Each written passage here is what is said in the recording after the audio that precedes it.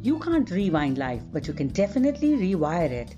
Rewire life in 1.5 minutes with me, Hira.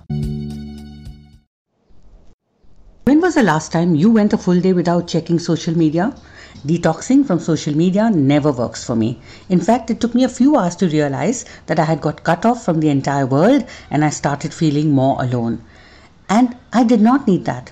Maybe for others, detoxing or sitting silent with self works. It's very difficult to judge or say there's a template for this. Social media does influence us, and there is no two ways about it. It can have an impact on your self esteem, your behaviors, but then so does everything else around us in the society, at home, and even with people in our lives. You have to find your own way to deal with these situations or pause in life or whatever you wish to call it to reflect. If you are one of those like me who loves social media interactions, do not despair. There is nothing wrong with you as long as you set a few rules for your own sanity.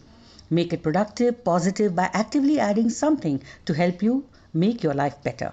Become selectively social. Definitely avoid mindless scrolling. Take a million selfies like I do. There's nothing wrong in finding a different way to detox than what society tells you it should be.